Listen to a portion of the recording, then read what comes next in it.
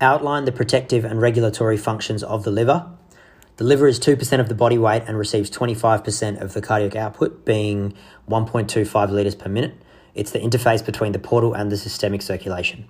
Protective roles are that it's a reservoir of blood, has immune functions, and drug metabolism and elimination.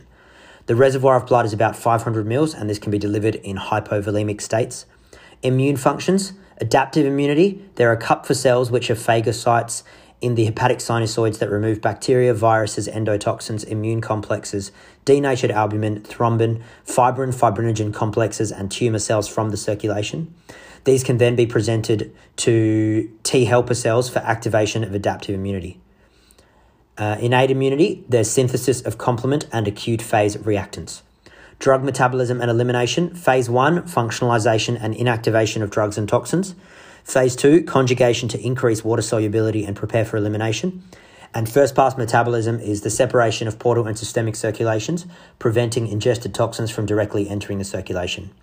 Regulatory functions are storage, endocrine, acid-base, metabolic, and synthetic. There's storage of iron, copper, and fat-soluble vitamins A, D, E, and K.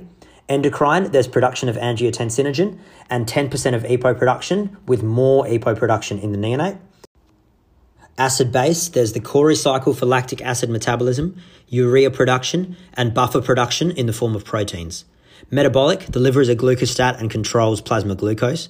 Catabolic hormones with effects are glucagon, cortisol, and adrenaline, which stimulate glycogenolysis, ketogenesis, and gluconeogenesis.